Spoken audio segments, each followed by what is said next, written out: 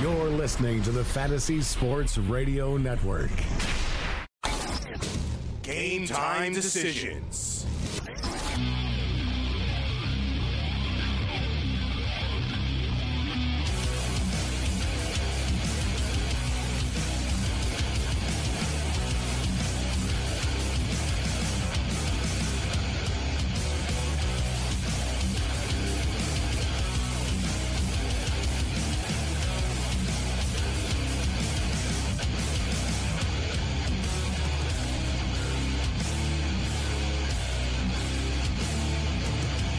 Last night, they ran Michigan out of the gym. Yeah, Michigan, nice. Looked good for about, 14 minutes maybe? And then after that, disaster. The disaster is right. That's why, what do we tell people? Teasers, no good. No, teasers don't work. Teasers don't work in those situations. The 12 points isn't going to help you. What was the teaser going to do for you?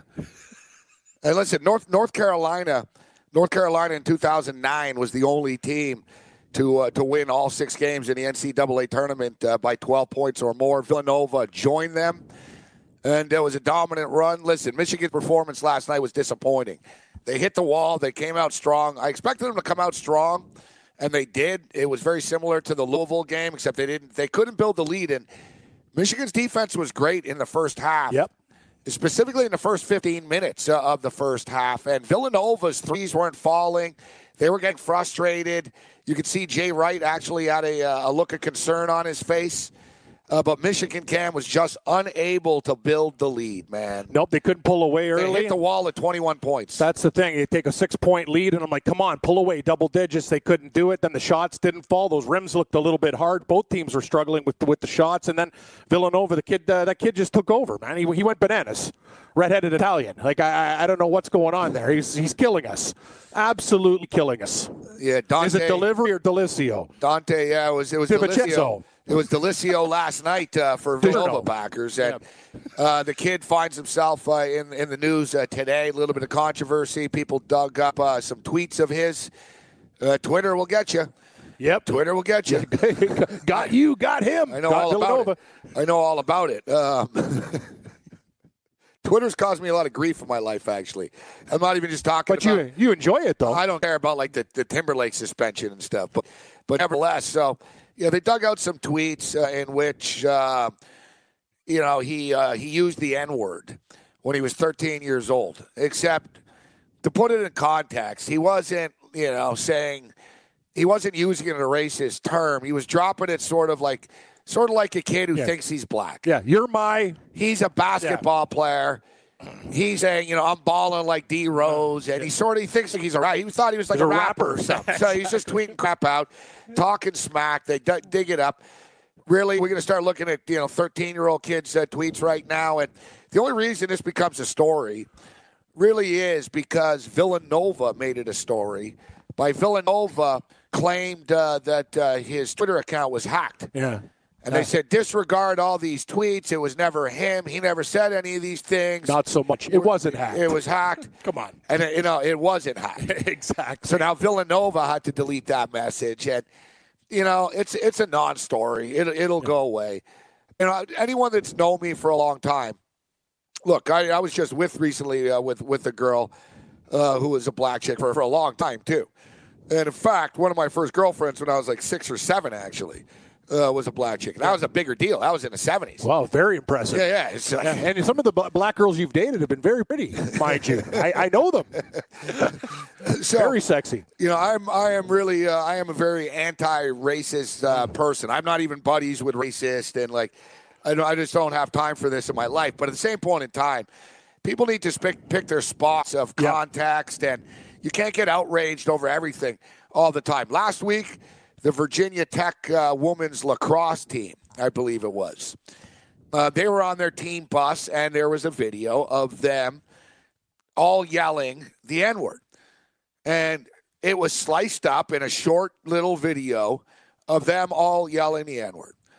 And basically, so the story broke. Yep. Virginia Tech lacrosse women's team are a bunch of racists, and it goes on. And what the hell's going on at Vaught Tech?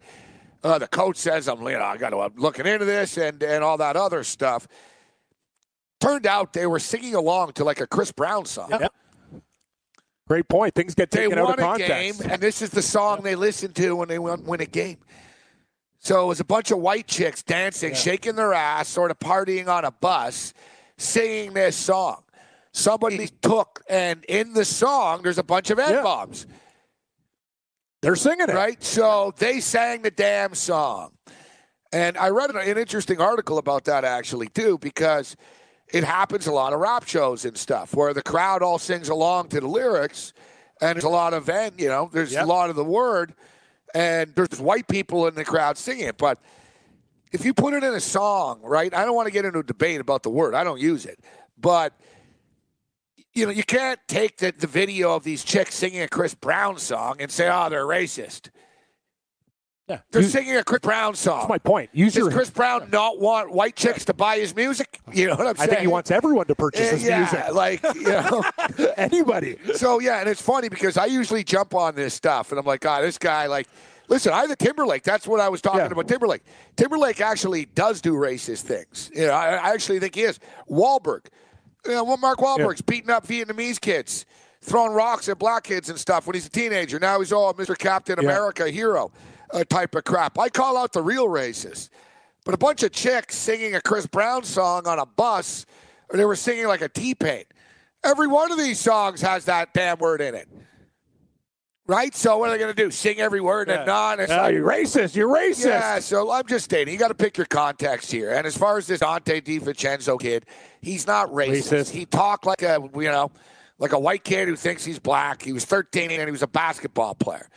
All right, so that's my take on that. I just want to get that out of the way right now. I don't know what color he played like, more like gold last night, because he was the reason when he took control of that damn game, Michigan was done. I got to be honest with you. The way he played last night, I think even his teammates, they'd say, you can use whatever word you want, bro. Shock. You can use whatever. Just say what you want, buddy. Just keep saving our ass, man. Right now.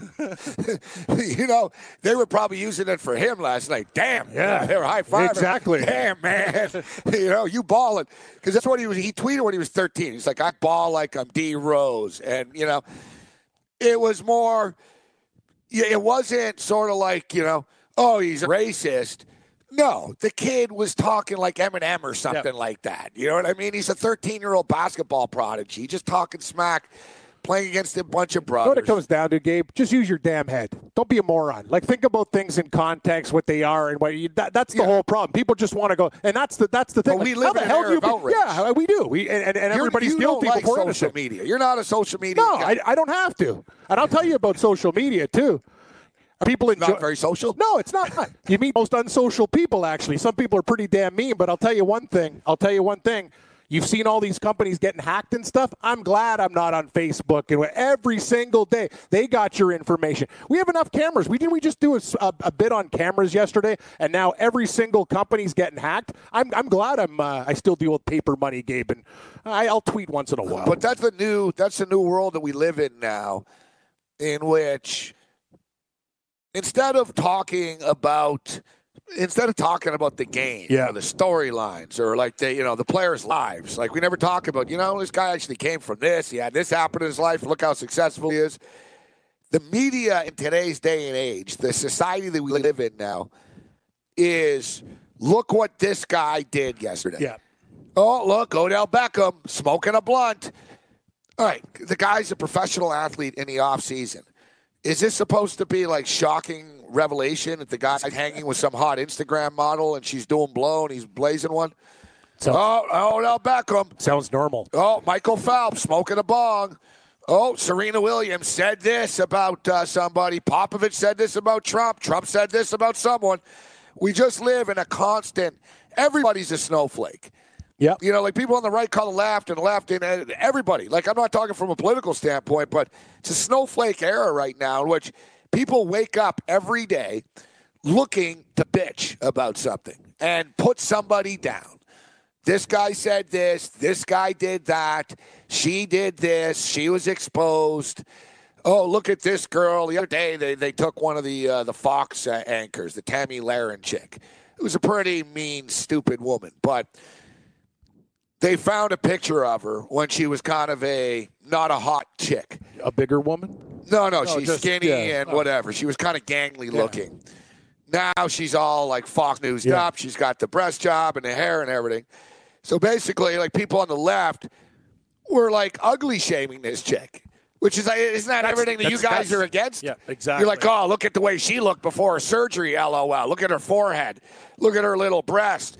Like people attack her like other women and stuff. Like, so I'm just kidding. It goes on all ends for the sports world. And the classic example is I got mad last night. I was doing a podcast and I saw people saying that the Sedin brothers suck. The Sedin brothers, they were just, they're soft. The Canucks never won a cup. They're not, they're this and that about them. I went over their bio and their resumes. Most valuable players, gold medals in the Olympics, world champions. 40 one win away from a Stanley Cup. $90 million net worth per guy. It's just over the top. They stayed on a good team. They stayed on a crap team when Vancouver became the worst team. I'm with you, man. I got a lot of respect for those guys. They hung in to the end, and they got it done. So, you know what? More power to the Sedins. The thing Great is careers. With the Sedins, as I stated many times, Canadians, and, when I say Canadians, I'm talking about Canadian hockey fans, and hockey fans in general, they're xenophobic. Like if the Sedin brothers were from Sudbury, not Sweden. Yeah, if they were from Sudbury, Ontario, Canada, instead of Stockholm, Sweden, they'd have there'd be parts of the highway named after them. It's a good point. You know what I mean? It's like what I say. It's like the Stalls, Stalls, the Sutters. You go down the list. I say the same thing about golf with Hideki Matsuyama. Yeah. If his name was Mike Smith and he was white, not from Japan, do you think he'd be 49-1 instead of he should be 25 or 30? Only if the son of a bitch could putt, man. I know. He'd probably have then 5 we can majors. Win one of these things. Actually, I kind of like him. He's one of those guys that you never know. But the problem is he's gonna. Yeah, you said it. He's not winning Masters. The Greens will be his demise. All right. So we told you guys the list.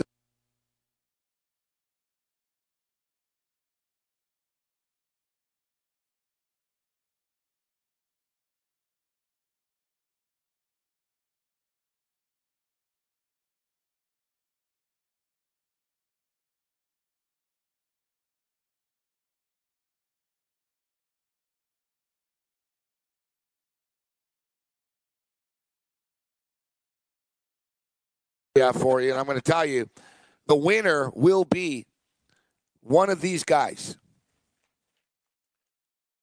Right. Camp's getting his paper out. He's got a pen there. Let's go. Paul Casey. I like him a lot, especially top 5. Sergio Garcia. I don't think this year, but probably maybe a top 15, 20. Sergio Garcia. Again? No. Jordan Spieth. Yeah, he's scary. He's 13-1's actually value for him. Dustin Johnson. No, I don't believe though. But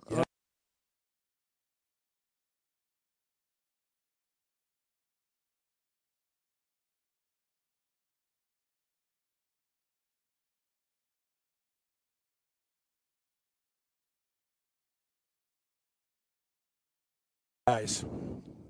All right. You got Paul Casey, Sergio Garcia, Jordan Spieth, DJ, and Justin Thomas. Tommy Fleetwood. Ooh, I like Fleetwood too. Adam Scott. That's the guys? All right. So, now listen. We can eliminate some of them because I don't love all these guys either. Okay. But the reason I bring this up is because each of the last 6 Masters champions entered Masters Week in the top 7 on the PGA Tour in strokes gained from tee to green. Mm-hmm. So the last 6 winners of the Masters came in ranked top 7. These are your top 7 golfers right now. Strokes gained from tee to green. Paul Casey, Sergio Garcia, Jordan Spieth, Dustin Johnson, Justin Thomas, Tommy Fleetwood, Adam Scott. Now, I'm with you. I don't believe that Sergio Garcia is going to go back-to-back, but I think he's going to play well, sort of T10 for Garcia. Now, I'm not the golf expert, but I'm just analyzing this from more of a trend standpoint. Dustin Johnson, I don't believe in. I think the guy, he's a great player, but he's not winning. He's overhyped. I agree with you. I don't think Augusta's going to be his tournament. No.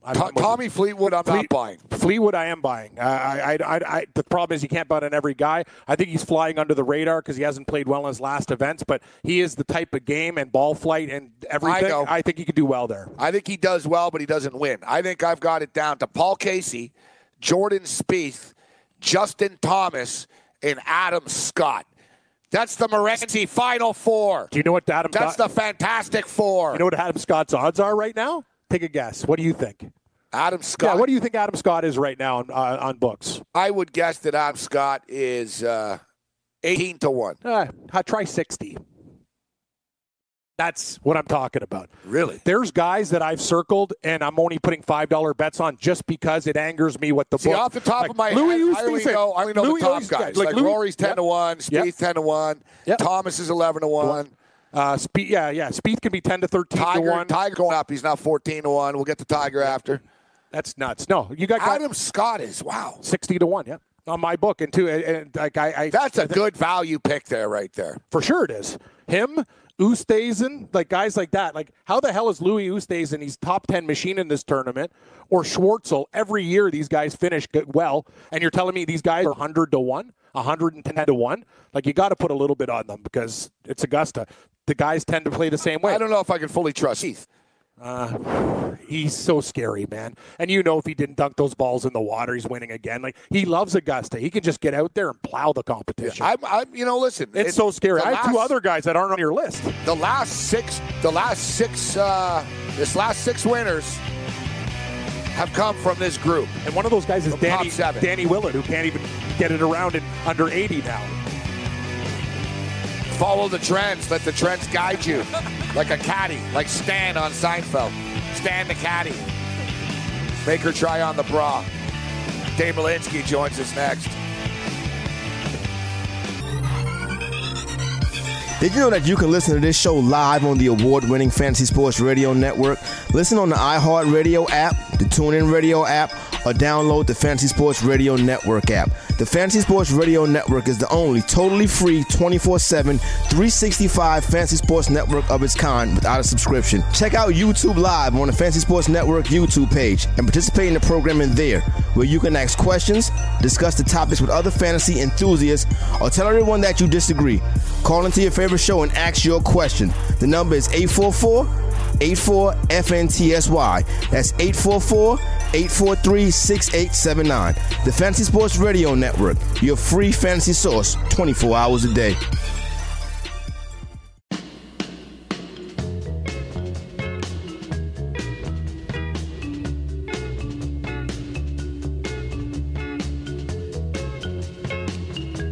Hey, I'm Nando DeFino. Join me daily at 11. No, it's not a promo. Under my thumb. Psychedelic Sunday here at the network. The Twisted Tuesday. Yes. We apologize. We were a little choppy out of the gate. Not us. We were perfect. We were awesome, but the fiber optics. Can't control the fiber optics sometimes. Dave Malinsky, though, this is a pleasure. I believe it's like 2 weeks in a row. Dave, we were like 10 minutes late with Dave. Dave must be shocked. He's like, oh, God, they actually called right at 4:22 this week. Dave Malinsky, Vegas Point Blank. You can read his column on a daily basis on the front page of sportsbookreview.com. Steps up and in and joins us. Dave, it's always a pleasure. How you doing? You know, Gabe, here's the problem, though. When the musical intro is good, I almost don't want to come on and just let the song play. If people want to listen to me or the Stones. I know. So that song was nice. I enjoyed the Stones, too. It was nice. It was really out of left field, that one. I know. Yeah. You're a metal guy, but you give good respect to some good classic rock. It's a great one. Give me Shelter, one of the best rock songs ever. Definitely. We have a tough act to follow, Dave, right? Yeah, I remember a couple of years ago when Chevy, of all companies, brought the Who. It was playing Who music during one of their commercials, and it's almost like you got so riveted into the commercial you didn't even know it was for a Chevy truck. but it was Eminence Front. And it's just that classical opening to that song. When it starts to play, you enjoy it. And you hate the fact that it gets cut off in a 30-second commercial. So for people who are listening to me instead of Under My Thumb, I apologize from the bottom of my heart. You know, that Eminence Front song is very popular in the mixed martial arts world, Dave. People love it. Fighters use it. They use Bubba O'Reilly, too, the UFC, to open up their shows. Good intro. Yeah, with a video montage. And I guess Dana White's a big Who fan. So, yeah, it is just a classic riff. So, last night was anything but a classic game. Me and Dave were on together last night watching the game.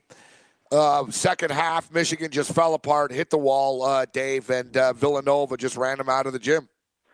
Yeah, interesting comment, though, by John Beilein today. He said, we didn't play well.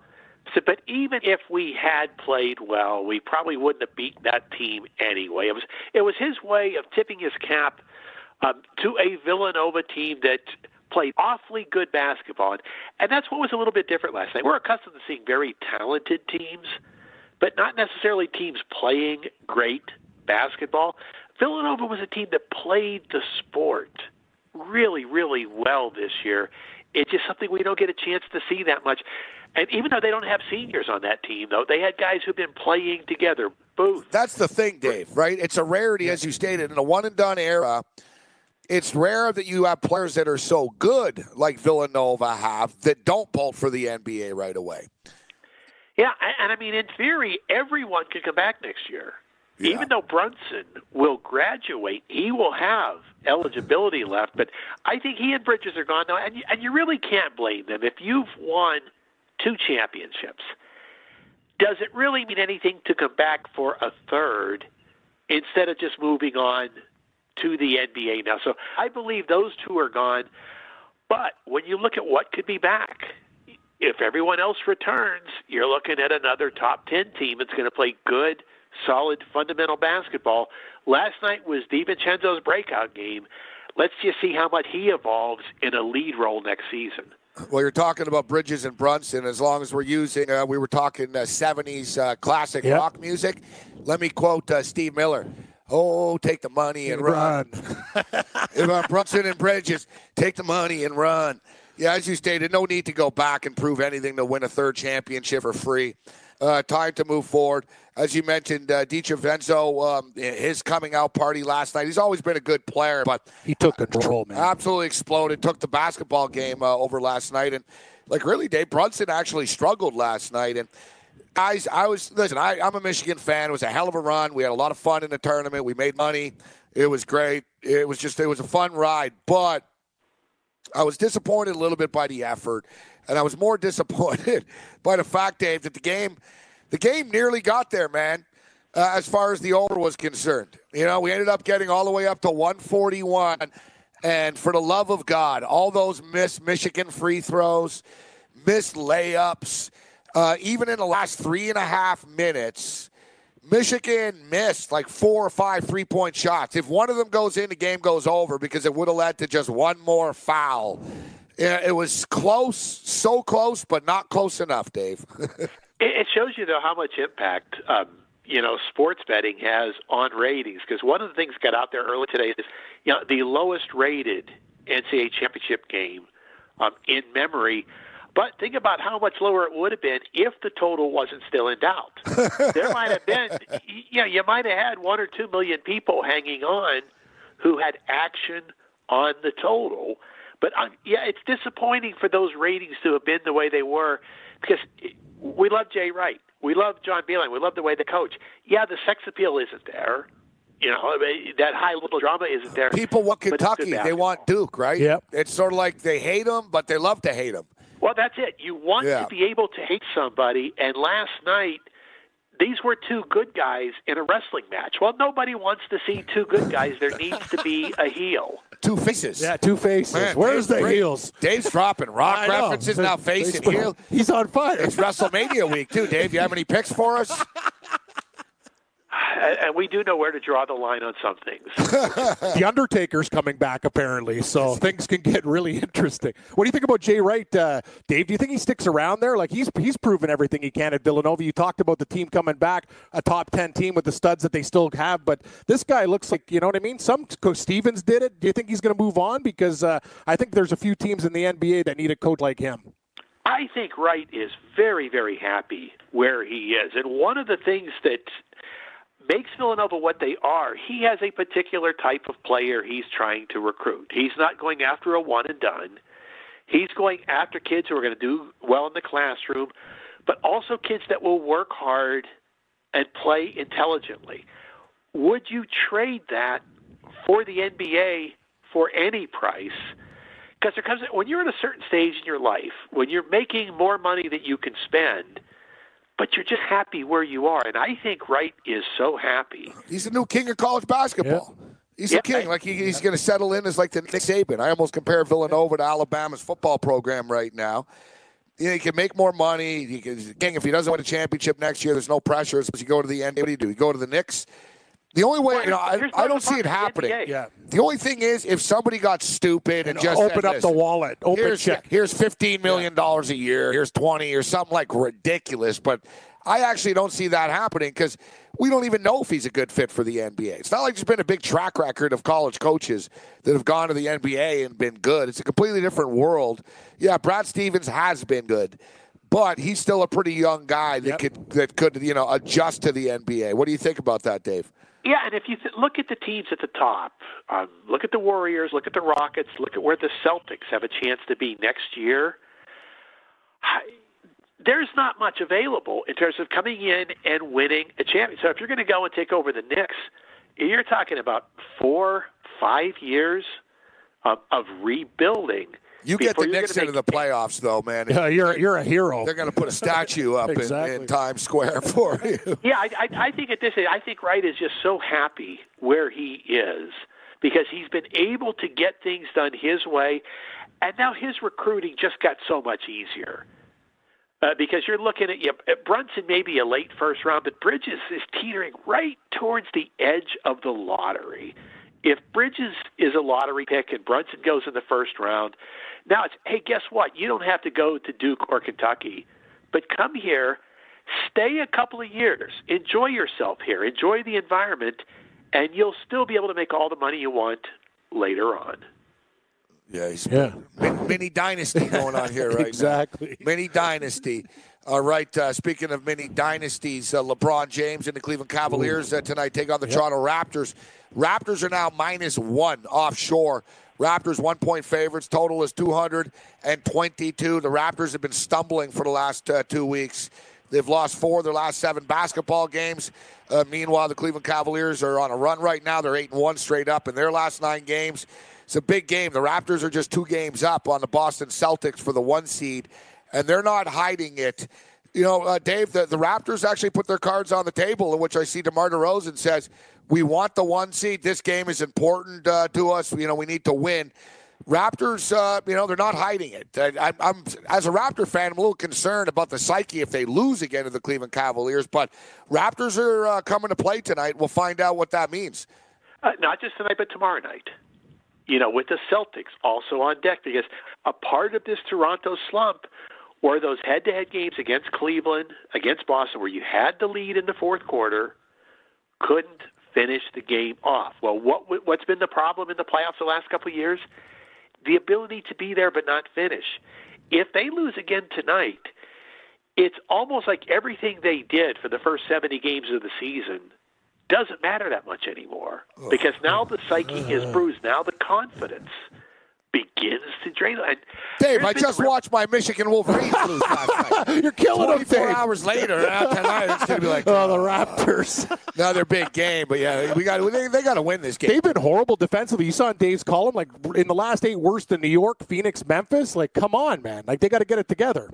Yeah, and here's the concern. This is what you didn't think you were going to have to worry about because that bench was so deep. They were playing so well. There wasn't much thought of wearing down. They've worn down. And the thing we broke down in particular in Point Blank today is the defense with the reserves on the court during this slide has fallen way off the table. So we think about, okay, when you give the starters a break, that keeps the starters fresh. Have some of these bench guys just played so many minutes and played so hard in them, might the bench be tired? And I'm not sure I can ever recall saying that about an NBA team. But these guys play so hard when they're out there, maybe that's taken a toll. So, Dave, how are you approaching this from a betting perspective? Is this like you're the professor? So is this like a study session? You charting for the playoffs, how to move forward? Team totals, you mentioned, the Raptors defense. Cam just brought it up. What do you make of the total of this basketball game? Is this a game you're betting on, or is it a pass? See, I'm tempted to bet because right now George Hill is not going to play for Cleveland. Kevin Love has become a question mark over the course of the day. And I think when you see Toronto going to -1, I think those are people who are believing Kevin Love isn't going to play. Well, if Love and Hill aren't there, that's just not much of a Cleveland rotation. Even more for Toronto to be able to take down. So exactly, I'm going to at least bet the Raptors team total over. I will bet that they can score against a Cleveland team that doesn't have anyone in the paint that's going to prevent them from getting to the rim. Let me bet Toronto to score. That's going to be 110.5. It's probably going to be the going rate on that. Don't want to trust that Toronto defense because they faded real badly at crunch time against the Cavaliers here on this court not too long ago. But I will certainly bet Toronto to score. Ben Simmons is killing it right now without Joel Embiid. And Dave writes about this. Everyone talks about, all the other big superstars in the league. And Embiid gets a lot of attention in Philadelphia because he tweets a lot.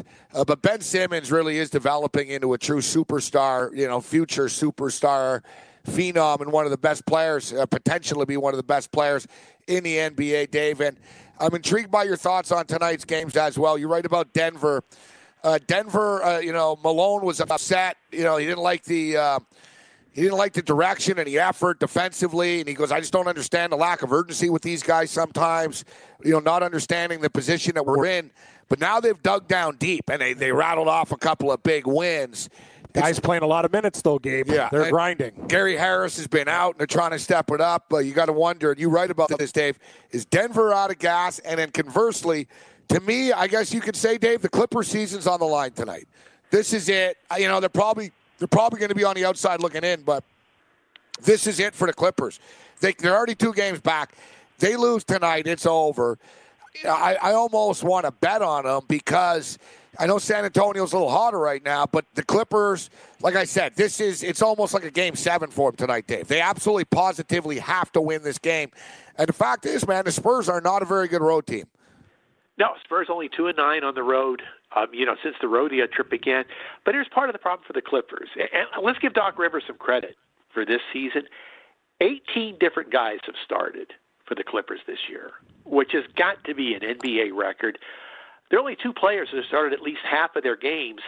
So part of where things get away from them in the late stages of these games, the 5 guys out there at the end of the game just haven't been out there that much together before. That chemistry that you have to close a game isn't there.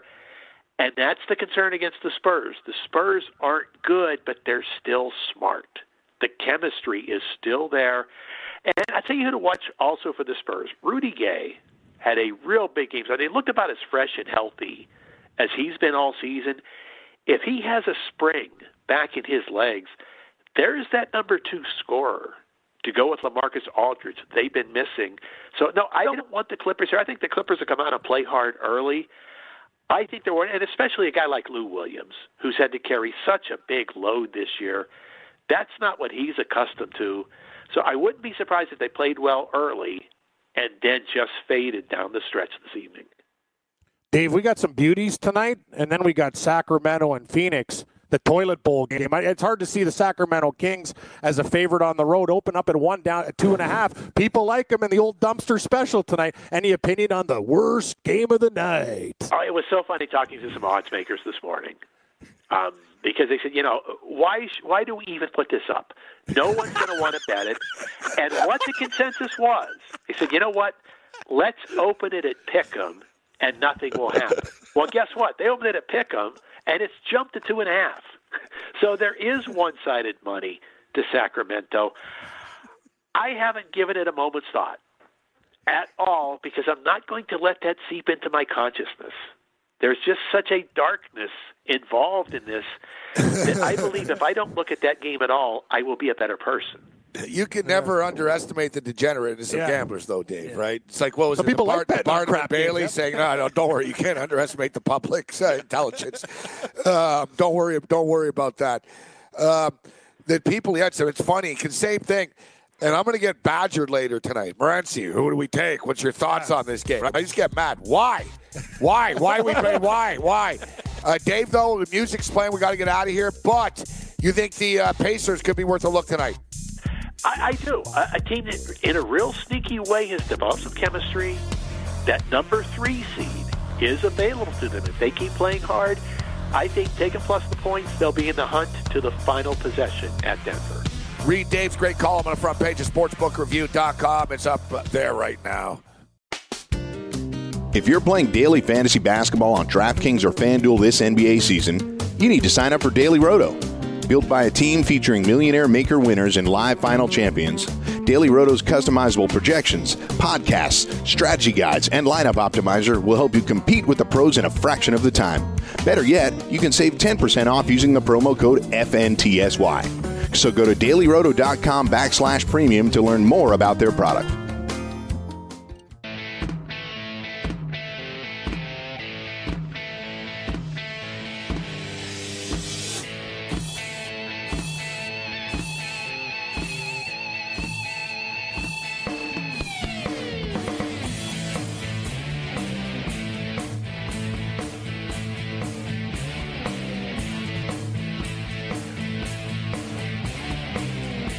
Slow ride, take it easy, yeah. Slow ride. I don't know What who was does this? this. Fog hat? Oh, good call. Yeah, there we go, Good call. baby. Fog hat.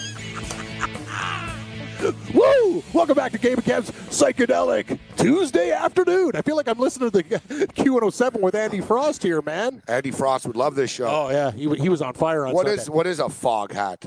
I don't know what a fog hat is. It's just fog hat. You can't have like a hat made of fog. Like what? Like Yeah, good point. Like, what's fog hat? Like, is it a name of somebody? Like, I don't know. There's no such thing as a fog hat. I don't know. It's probably like when you're on acid or something. You yeah. see a hat, but it was really made of fog. Yeah, it's like made of vapor. Like what is a fog hat? There's no such thing as a fog hat. It's impossible. There's no hat called fog hat. There's no. I don't know what to tell you. You really want to get some publicity? Replace the O with an A. Call your band that. Yeah. What? Yeah. Yeah. Oh, yeah. You'll get a lot of attention.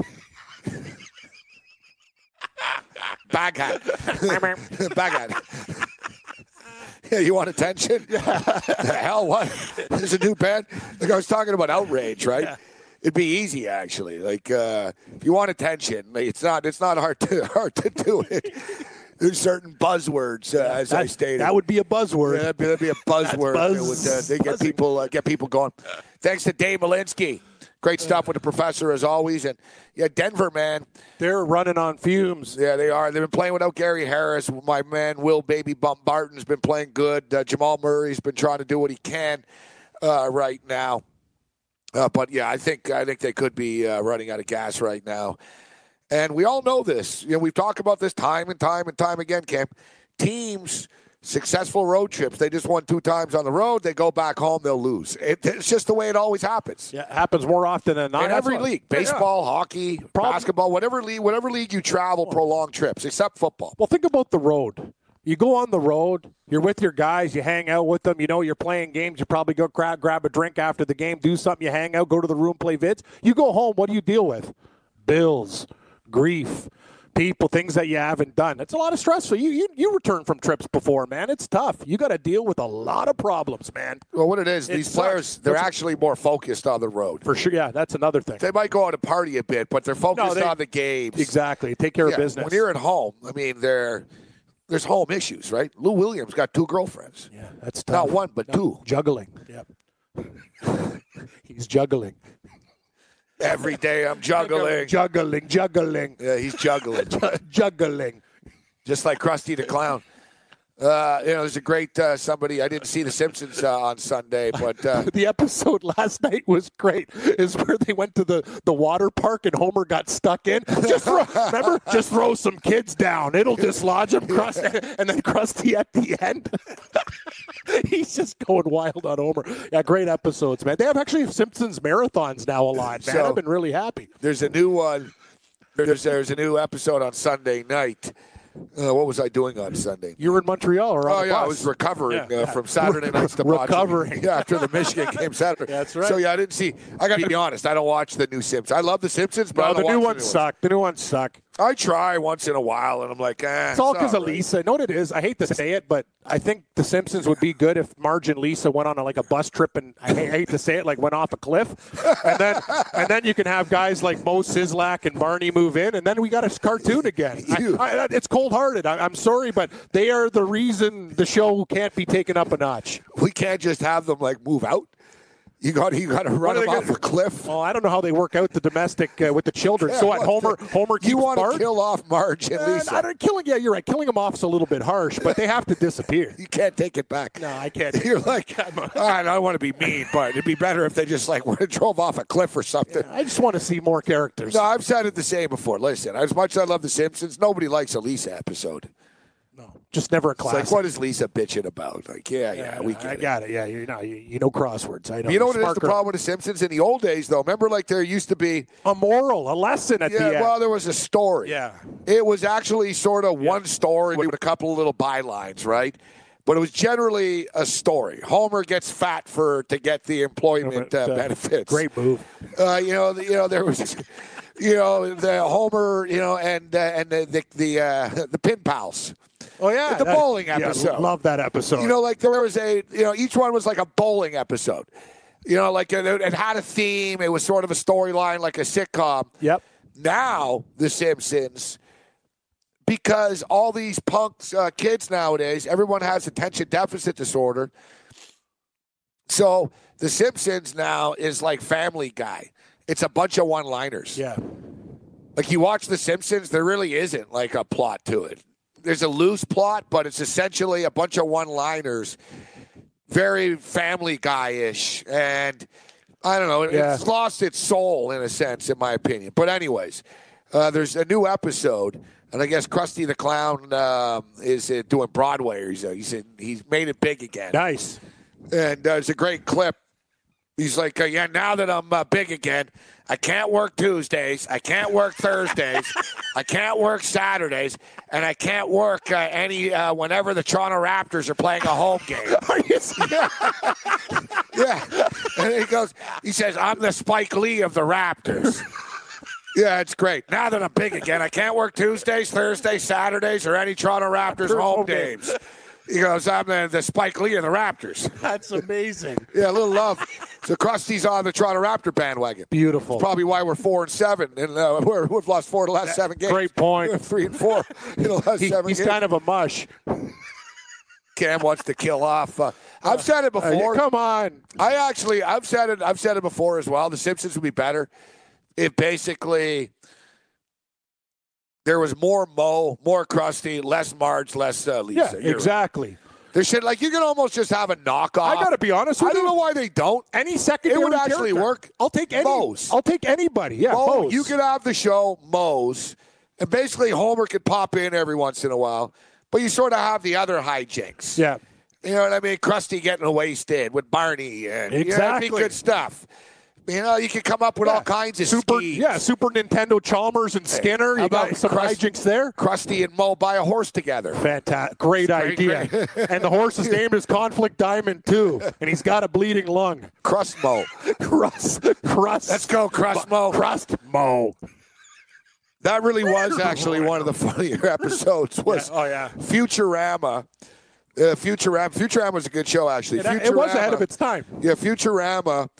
People don't realize, too, in the episode, so they visited The Simpsons, right? So they go back in time. They visit The Simpsons. And basically, they're in the future, and they realize they need to kill Homer off. So they sent Bender back in time to kill Homer. Bender. Right? I love Bender. Except Bender likes Homer. Yeah, exactly. You can't kill him. They drink beer together and stuff, right? He likes them together. So it's pretty funny, though. In that episode, I think Lisa says, the part, do you ever notice how Dad and Bender kind of look the exact same? And it's funny, like, it's the same creators. And it really is. Like, Homer is basically like a... Homer's like a lot of people. Yeah, it's the same. He's crusty. Yeah, he's Bender. no, exactly. It's the same. If you look at the... I'm no math expert, but I'll tell you, it's the patterns that they do it. Oh, no, Krusty is Homer's head. They just stick the hair on. For sure. So, he's like, so he's the same as Bender. So, anyways... Bender gets stuck in time, all right? The rest of the Futurama people, like, left him in Springfield. So he's, like, all alone, and he's standing there on the street in Springfield. He's like, oh, my God. He's a robot, like it matters, but he's like, oh, my God. He goes, I'm all alone, and I'm stuck back in time in Springfield. And then he's like, with the results of every horse race ever. And he asks someone, where's the track? So he goes to the track. And he's in line at the window to bet, and he's like, all right, let me see, let me look back and let me look at what happens here. And he goes, oh, look, there's a horse named Bender running.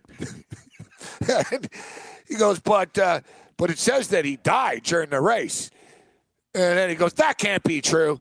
And he bets on Bender, the horse Bender. And then during the race, the horse Bender's going slow. So the robot Bender kills him. He's like stupid horse. And he X-ray lasers the horse to death. He is dead. Yeah, so he kills the horse. Like, he bets on a horse that he kills, even though he knew the result. And I'm thinking, yeah, that's something I would do too. Like, he's such a loser that even though he's back in time and he with results in an almanac, he sees the horse Bender dies during the race, he goes, that can't be true. That can't be true. That's like getting Biff's Sporting Almanac. And betting wrong. And going, there's no way the Cubs won. Nah, they didn't. Like, betting against it. Like, you don't believe in it. You know what I mean?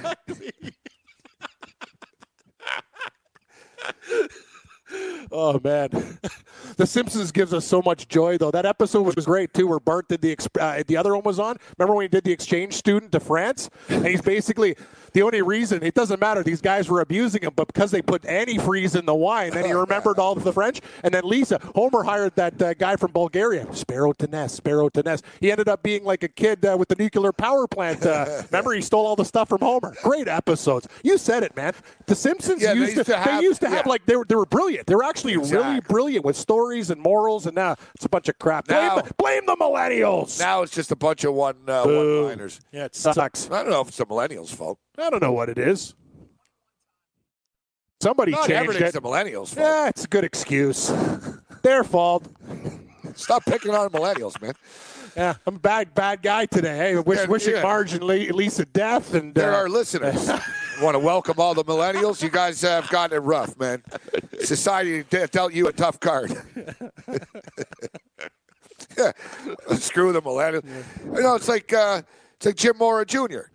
Last week, Jim Mora Jr. is talking about how if he was the Browns, he would take Sam Darnold over Josh Rosen. His own guy. Yeah, because Sam, he said Darnold's more blue collar. Josh is a little more big city. He goes, Josh, be better in New York than this blue collar thing. And then yesterday, he's talking about how it's a challenge to coach Rosen because he's a millennial.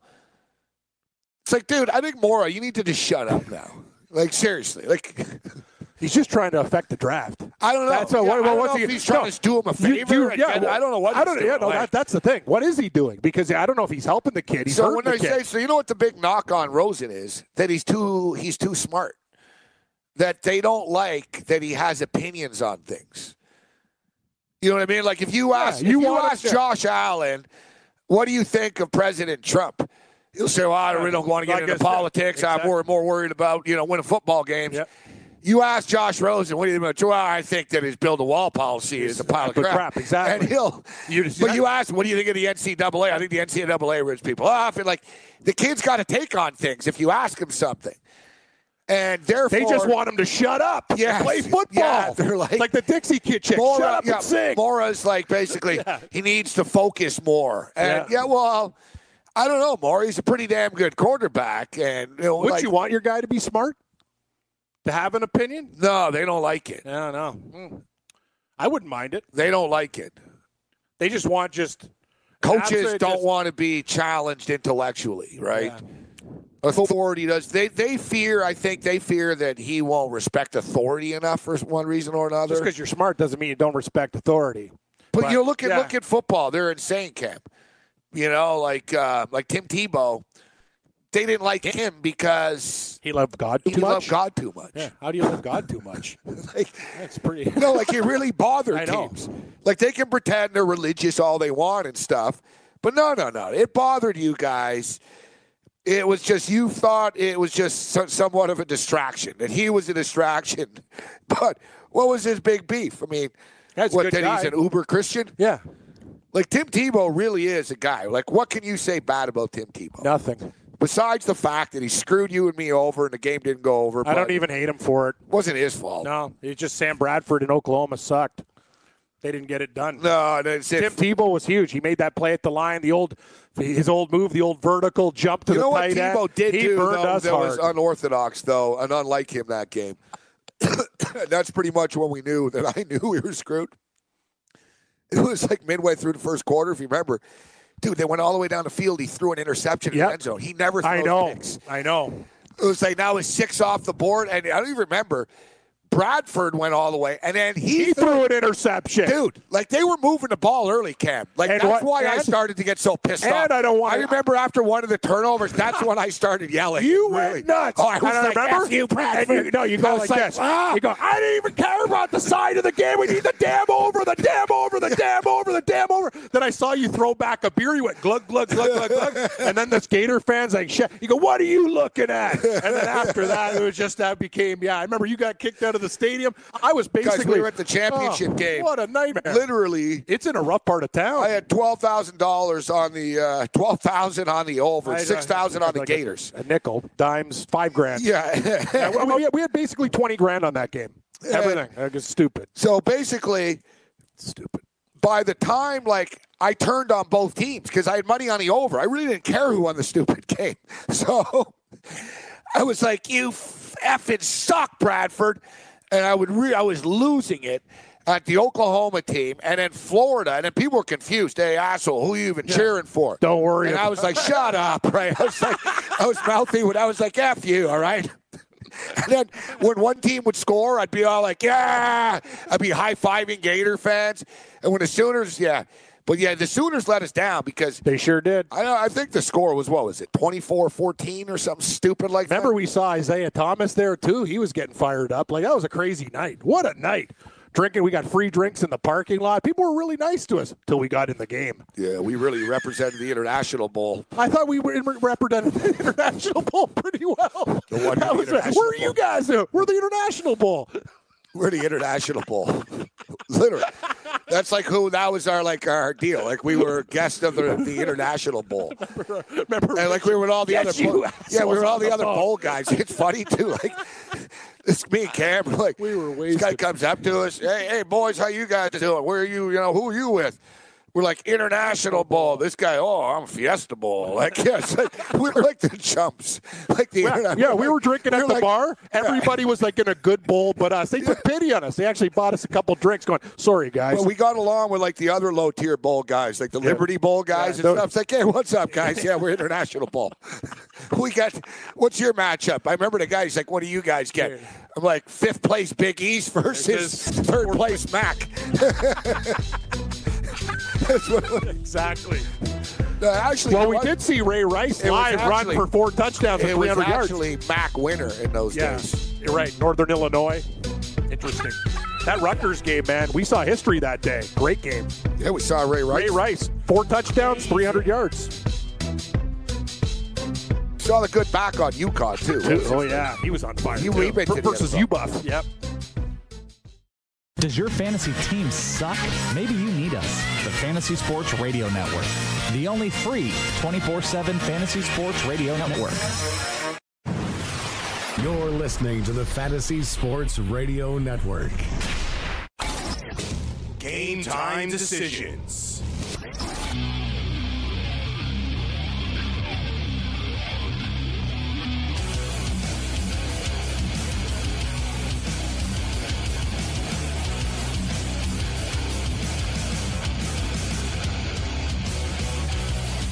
I'm Gabriel Morency. Sit alongside the raging redhead, Cam Stewart.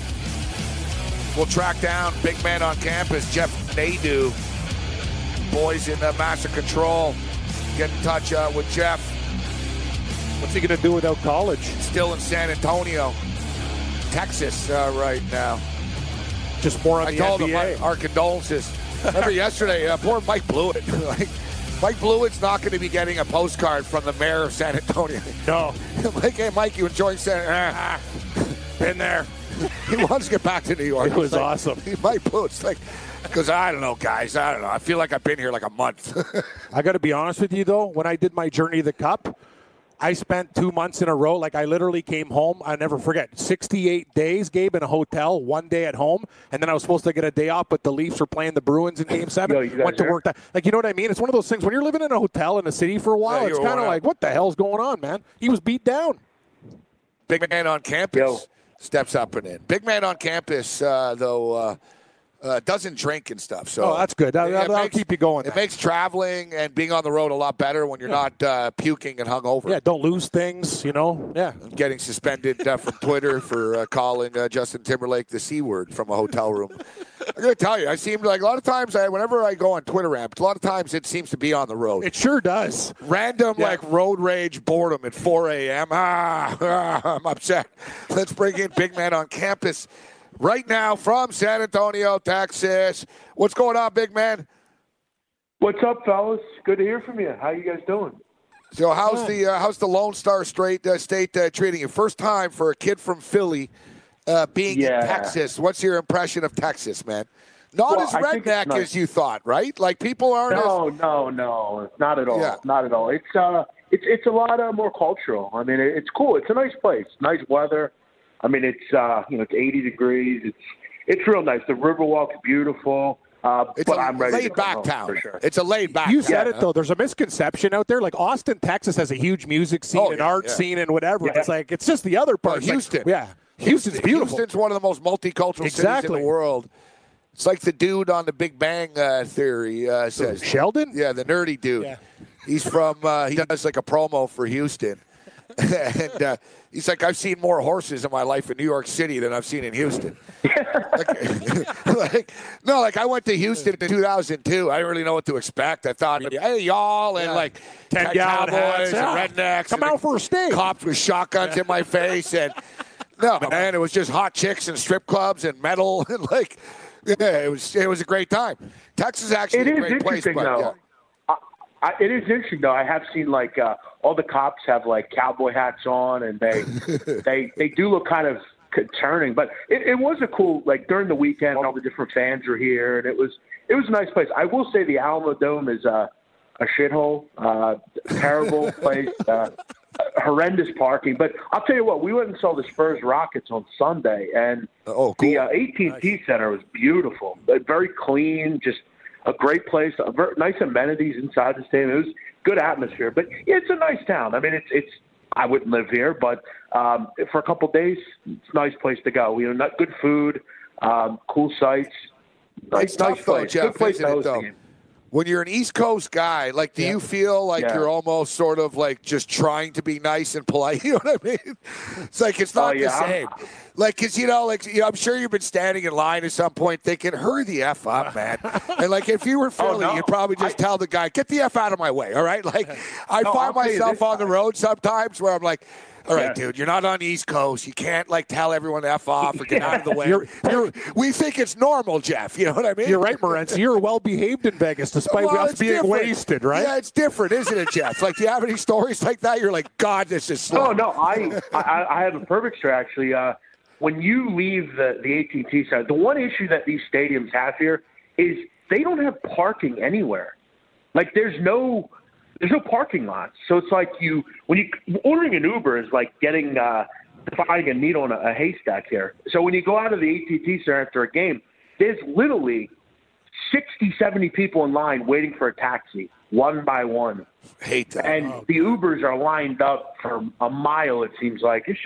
It's a mess. And I'm used in Philadelphia where you walk home, or you get on the subway. There's no subways or bus service or nothing like that. So you literally have to Uber everywhere. And everything is seemingly blocked off around the stadium. So you have to walk a mile to get anywhere. So, yeah, it's I definitely want to tell people, get the F out of the way and move.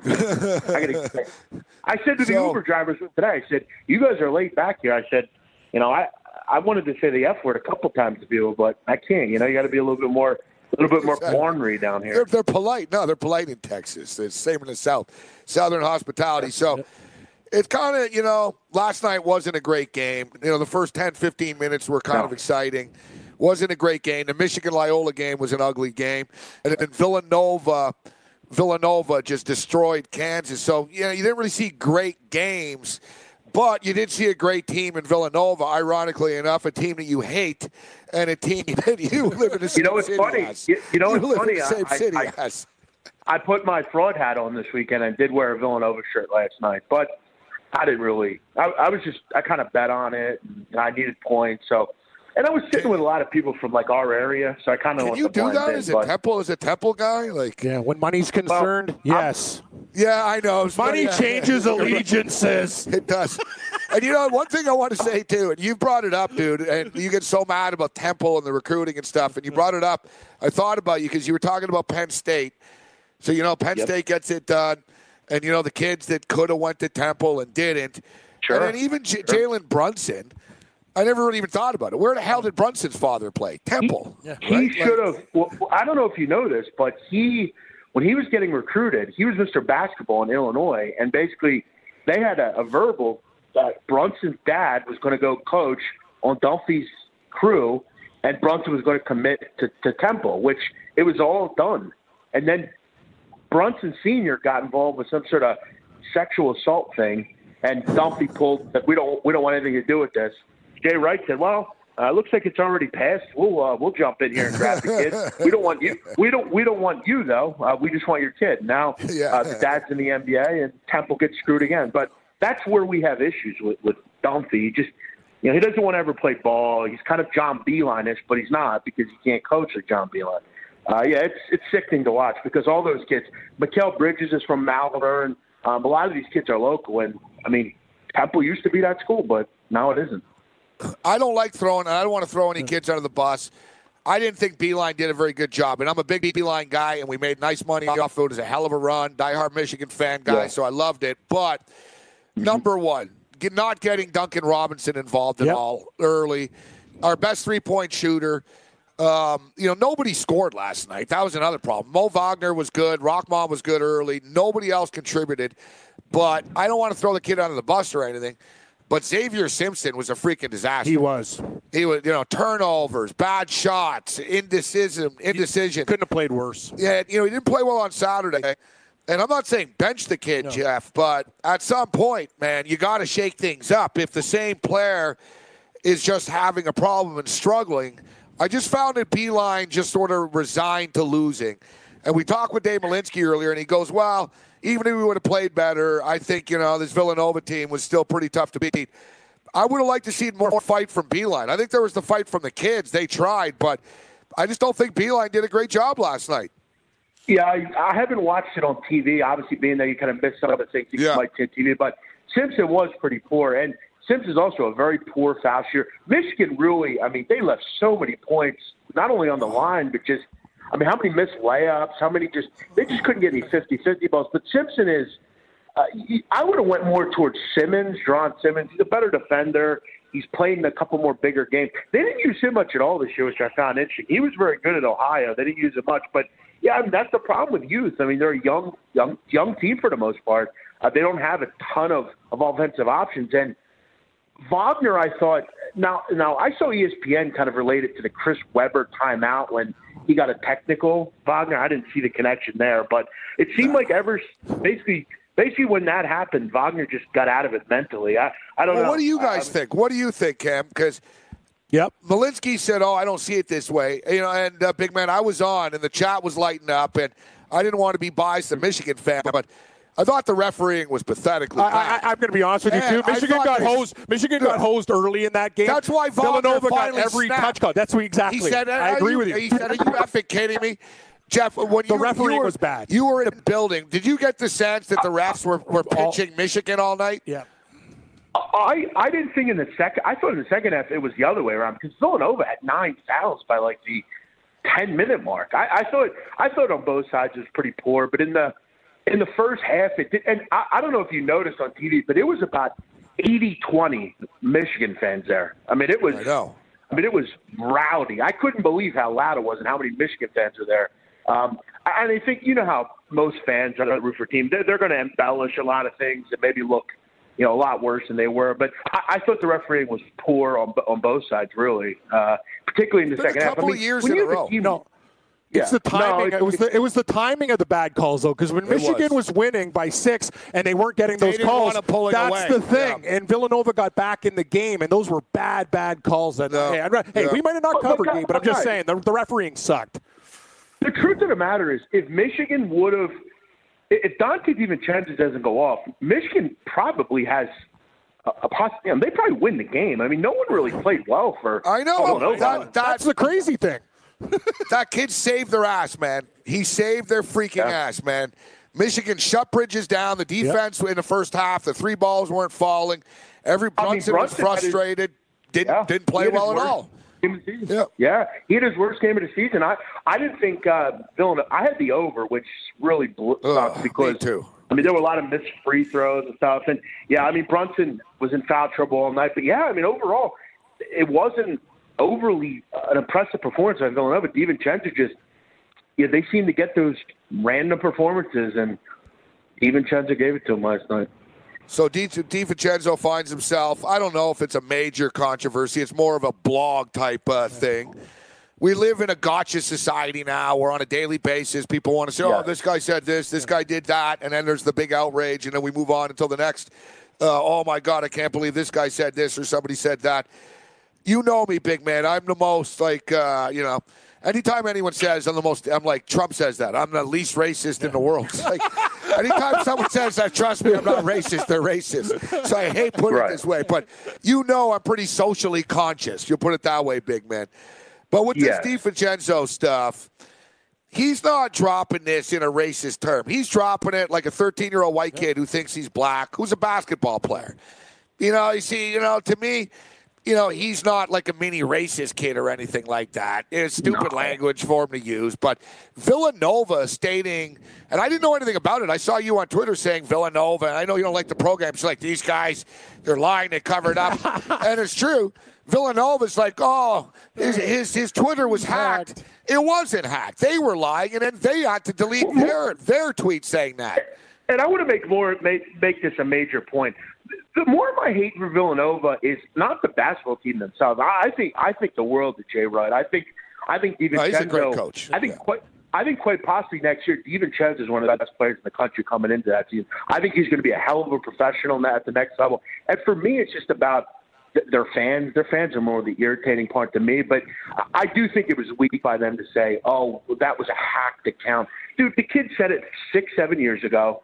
Some weirdo in his basement found the tweets and put them on blast. That's why, the world we live in, it happens. I mean, is DiVincenzo, that's ridiculous. I mean, DiVincenzo's not racist.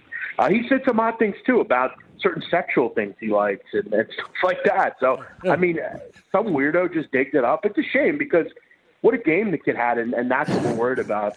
Exactly. Do I think he should have tweeted out? I think he should have just let it go. I'm sure he ran and complained to someone and said, well, we'll tweet it out that it wasn't you. Yeah, you know what? Actually, the sexual stuff, I just realized he's a Dwayne Wade fan, big man.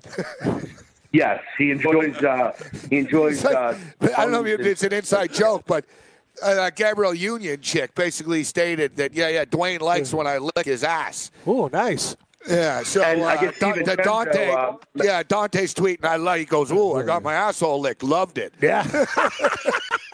And he also tweeted something along the lines of, my dad wants me to play soccer, and, I'm a pussy if I don't, or something like that, which I don't know. I guess the kid's father's like old school Italian, and he wants to play soccer.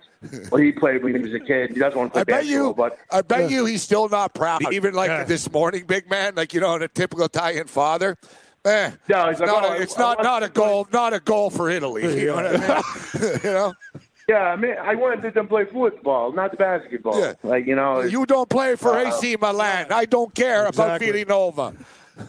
Yeah, Villanova. He's what a great player. I heard something really funny last night too. You know how everyone calls him like the Big Ragu? Have you heard that? That's his nickname. Big Ragu. Yeah, but his new nickname, I heard this last night, Al Dente. Al Dente. And they said it's Al Dente because he's cooking Michigan. How about that? Yeah, Al Dente. The noodles are Al Dente. Yeah, good way. Yeah. You give that one the wah. Michigan or sushi. Yeah, dead fish. They are dead fish. Dead salmon. But you got to agree, guys. Jay Wright's got to be the best coach. He's the best. Country. Oh, he's definitely. We were just talking about. I thought he should go to the NBA, and then Morency brought up a good point, and then Malinsky brought up a great point. He's made the money. He can't spend he's it. Gonna be the he's new a legend there. You said Nick Saban of basketball. Krzyzewski can't be around forever. True. Forever, man. Jay Wright still looks great. It's going to be like Dick Vitale said. It's going to be a Hall of Famer, baby. And he is. He can do whatever he wants. He's the most important person at that university, and why do you want to go and deal with NBA attitudes when you can deal with these kids? You have a great program, you make a ton of money. Big man, safe travels back home. Enjoy your last night in San Antonio. Enjoy some of that Tex-Mex for me. Thanks for the time, buddy. I just had some. Thanks, fellas. Appreciate it. There's Big Man on campus. Love that Tex-Mex. I love Tex-Mex, too. Tex-Mex. All right, we'll talk Masters. Best bet. Did you know that you can listen to this show live on the award-winning Fantasy Sports Radio Network? Listen on the iHeartRadio app, the TuneIn Radio app, or download the Fantasy Sports Radio Network app. The Fantasy Sports Radio Network is the only totally free 24/7, 365 fantasy sports network of its kind without a subscription. Check out YouTube Live on the Fantasy Sports Network YouTube page and participate in the programming there, where you can ask questions, discuss the topics with other fantasy enthusiasts, or tell everyone that you disagree. Call into your favorite show and ask your question. The number is 844-84-FNTSY. That's 844-843-6879. The Fantasy Sports Radio Network, your free fantasy source 24 hours a day.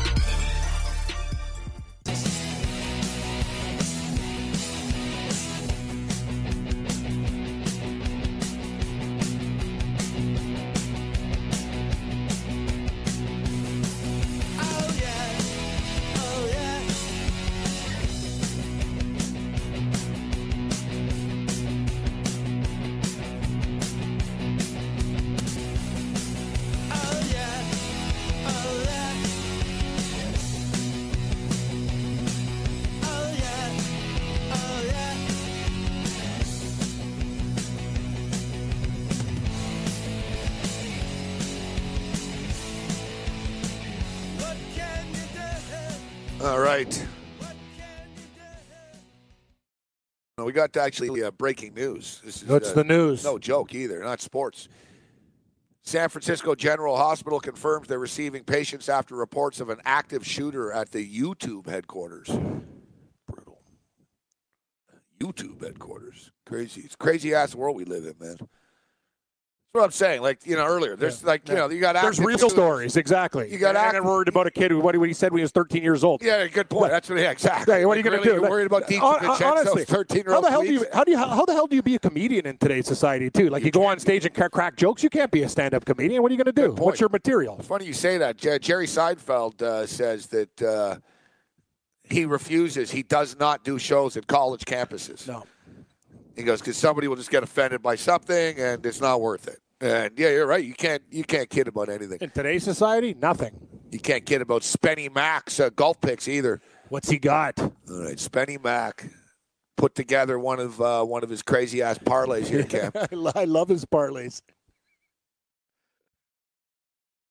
Are you really risking $3,759 on this parlay? Is that what it says? Yeah, check your Twitter out. You can read it for yourself. Oh my God, this guy's an animal. These guys an animal. Yeah, I'm looking. I'm like, am I reading this right, Spenny Mac?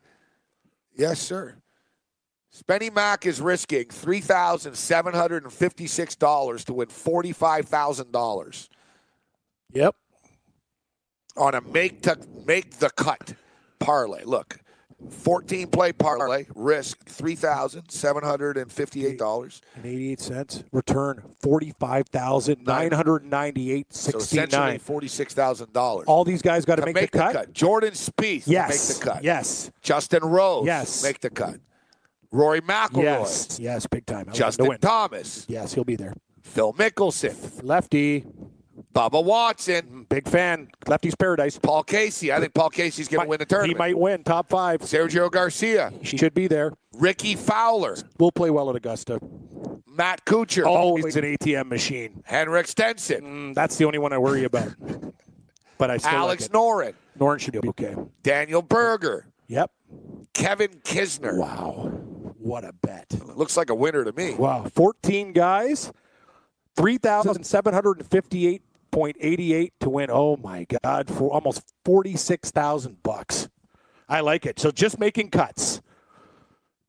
Who is this guy? Just to make the cut. Spenny Mac is hardcore. You better step your game up, Sonny Vega. Yeah, Sonny Vega. What's going on? $500 parlays. Chump change.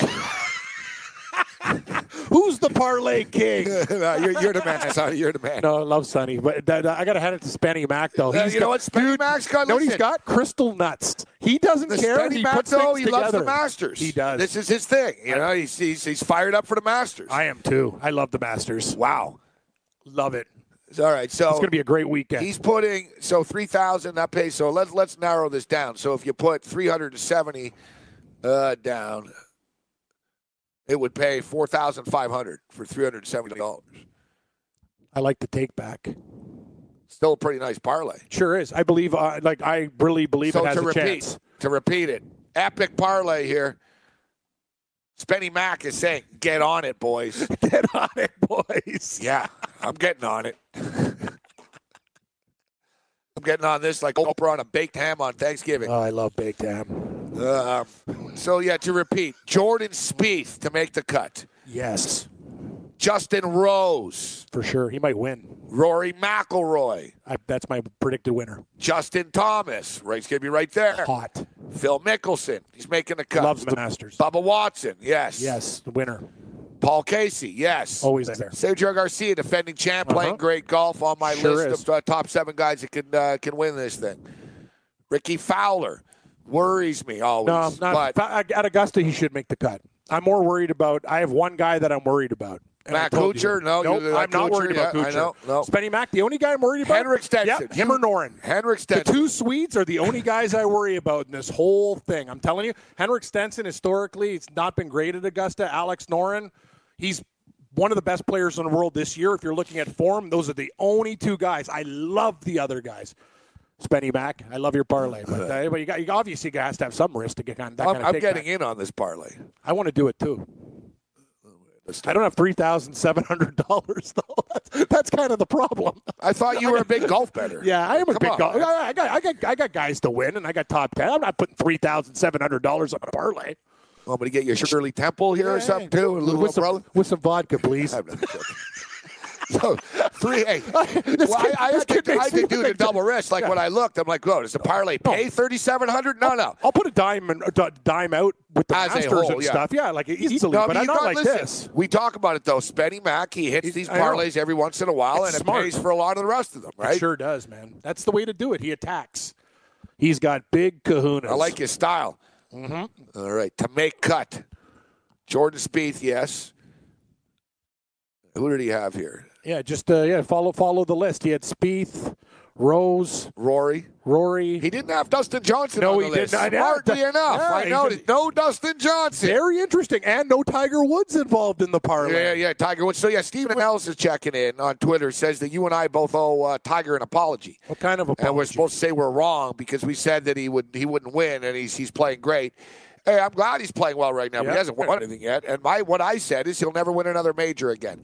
I said he'll win one of these Bay Hill or one of these sort of Honda Classics in the future or something like that, but he's not going to win a major again. I stand by that. And I'll stand by. I'm not a Tiger hater. No, nor am I. And the thing is, I'll stand by. I do want to apologize a little bit because I didn't know his rise to the top would be so quick, but the point that I'm trying to make, Morency, is what happened over the last 4 or 5 years. That's what I'm talking about when we predicted this stuff. He's getting his game back now. We talked about him not being very, very good for those years, but hey, more power to him now. His back's better. He's playing better. I just don't like his odds. At 12-1, you can't tell me Tiger Woods' value in the Masters. He hasn't won a tournament yet. He's been close. He hasn't closed the door on Sundays, which used to be his MO. He'd always beat you down on Sunday in red. You know what? He should be 25-1, not 12-1. That's my take. So a couple of guys here. I'm putting the parlay together right now. A couple of guys here that he didn't put on the list. No Jason Day. No Day. No Tiger Woods. Don't see an Adam Scott in there. No Dustin Johnson. No Adam Scott. No Hideki Matsuyama. Nope. No Ian Poulter. What's your take on Poulter coming off the win this week? I like it a lot. I think Ian Poulter's very dangerous. I saw him at 70-1. No John Rahm on his list. No, either. You don't want to mess with John Rahm. I actually like that Spenny Mac had left a couple of those guys off the list. I don't. John Rahm is very unpredictable, man. I don't know what he's going to do. Who the hell am I missing here? He's got 14. I've got 12. You forgot Kisner, Berger, all right, go ahead. Noren, Stenson. Kisner. Oh, there's Berger. Yeah. Go for Berger. All right, Daniel Berger there. Yeah, I'm at 13. There's one more. Kisner. Where the hell is Kisner? You need Kisner. I like Kisner to make the cut. Kevin Kisner's damn good, man. He actually did well in the match play, too. The guy's surprising, man. Gets no respect on tour. He's just one of those guys. Oh, Kisner's what adds to it because, that's what pops it up here. What's Kisner's? Because his odds are higher than everybody else's? Mine is 225 to make that. the cut. Like, in comparison, like Justin Rose, what is he, plus 110? Yeah, a lot of these guys are like 10, 20 cents. Yeah. 10-1. Yeah, exactly. Mine is 1,000 to make the cut. Craziness. But he will make the cut. All right, so the 14 parlay. See, it pays. Let's see. What are you going to put on it? It only says it's 10-1 here. No, it should be. He's putting in 4 to get. It should be 11 or 12, right? Didn't it pay 40? Jordan Spieth, Rory McIlroy, Justin Rose, Phil Mickelson, Paul Casey, Ricky Fowler, Matt Kuchar, Alex Noren, Bubba Watson, Sergio Garcia, Justin Thomas, Henrik Stenson, Daniel Berger, Kevin Kisner. It's 10-1. Yeah. No, you know what? It's just the odds came down. Actually. Oh, yeah, that's what I'm looking at. It's okay. probably just a little different. Yeah. Exactly. The Masters. For the time he made it. All right, so. Yeah, $100 pays $1,100. It's 10-1 parlay. It's a 10-1 parlay. I like it. I like literally 13 or 12, 13 of those guys. I'm only worried about those two, but you got to take a chance if you're going to be like Spenny Mac and make money. This guy goes balls deep, man. He doesn't care. He goes for it. To get it to $500, Cam. $45 parlay pays $505.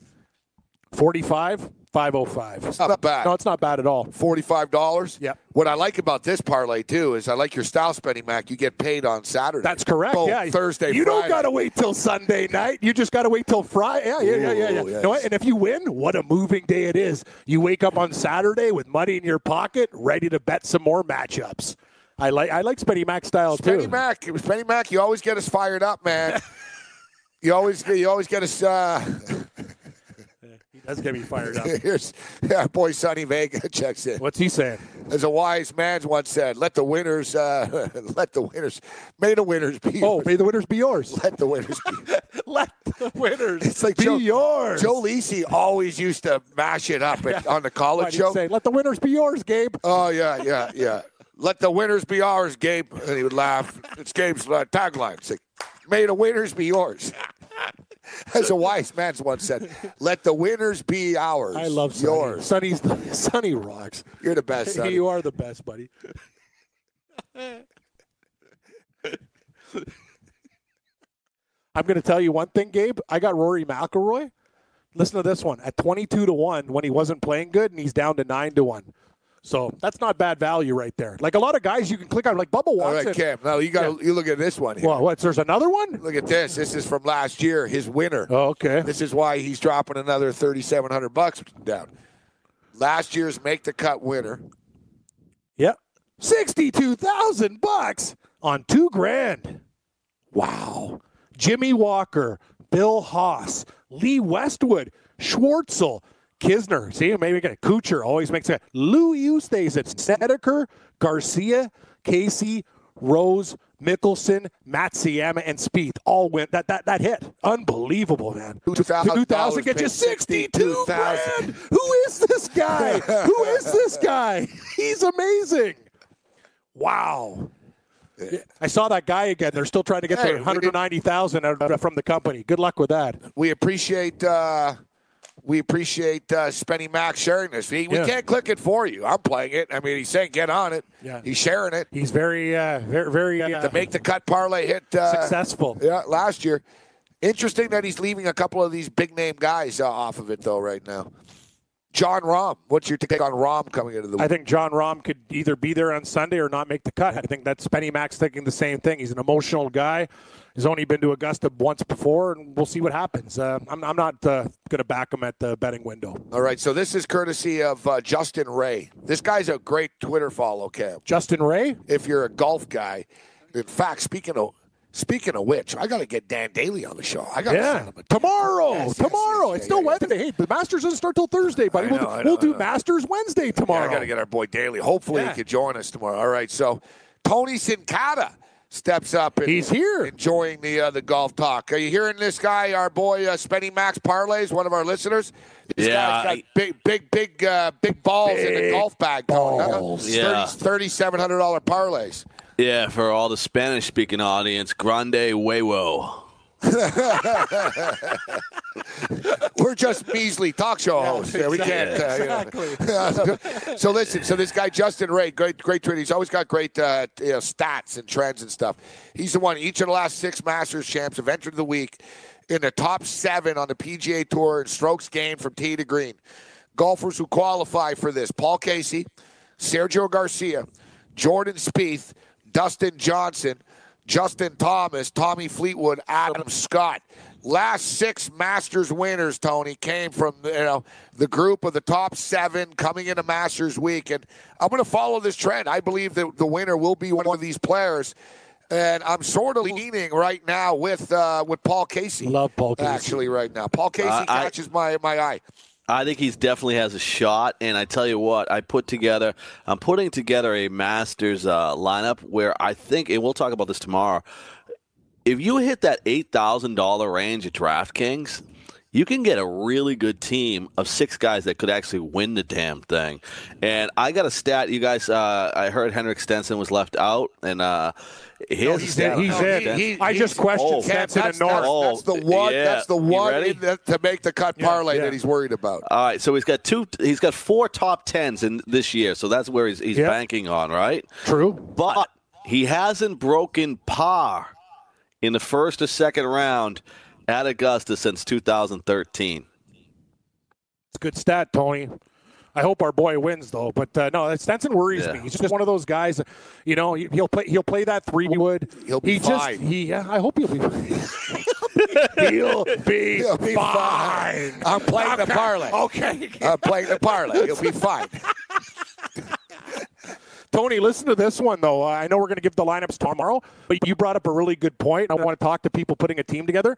If you play these guys, like I put a team together. I'll give you my other teams later on, but you can get McIlroy, Spieth, and Rose in your lineup. That's the thing. But the other guys is like a stars and scrubs with DeChambeau, Austin Cook, and Kevin Chappell, all 6,900, 67, and 69. But McIlroy, Spieth, and Rose, 3 out of 6 guys. Like there's some crazy things you can do with the Masters. You can spend a lot of money and build like a dream team. All right, I'll just give you a little glimpse of what I did. All right, So 5 out of 6 I think can win the tournament. You ready? Bubba Watson, $8,700. Sergio Garcia, he's on my other team. Yep, $8,600. Both of them already have won it. Adam Scott, $8,000. Paul Casey, you guys mentioned, $8,800. Hideki Matsuyama, $8,400, and Alexander Schauffele, $7,500. I mean, that's right across the board. All these guys should make the cut. The pricing's soft. You can put anyone you want in these lineups. I want to bring up. I love that team, Tony. Me and Cam were watching. I did too. It gave me wood. Me and Cam. Like the old wood clubs. Gave me persimmon wood. Dude, I was a kid. I love used my persimmon. grandfather, he gave me a club. Oh, pure wood. A 1-iron. Oh, yeah. I can, Like old school. It's You know like, what they I used was to like a say? hockey stick. No curve. Oh, there's just nothing. bang. The 1-iron's like basically like a spatula, thin spatula. It's a lost art. Does anyone even use a 1-iron That's the thing. anymore? No, my buddy, I golf with a guy who hits a ping 1-iron. If you can hit a 1-iron, you can do anything on the golf course. Not easy buddy. to use a 1-iron. No, it's not. And this guy used to nail it. You ever used a 1-iron, Tony? No, I never used one, but I had a Sam Snead wooden club, and I was on the course, and it came off as I hit and almost took somebody's head off. Dude, my grandfather used to be sensitive with his club. Same thing. He gave me like one of those wood drivers. The freaking head went flying off. He's like, I knew you were going to break it. I'm like, yeah, it's my fault, Grandpa, right? Yeah. All right, quick break. We'll come back with some master facts. Wood clubs. They were so easy to snap. They were brutal. Bam. Playing daily fantasy basketball this year? Consider Daily Roto your go-to resource. Whether you play on DraftKings or FanDuel, Daily Roto's customizable projections, podcasts, strategy guides, and lineup optimizer will help you compete with the pros in a fraction of the time. With a team featuring Millionaire Maker winners and live final champions, there's no better place to get your NBA DFS content. Better yet, you can save 10% using the promo code FNTSY. So go to dailyroto.com/premium and learn more about our awesome product.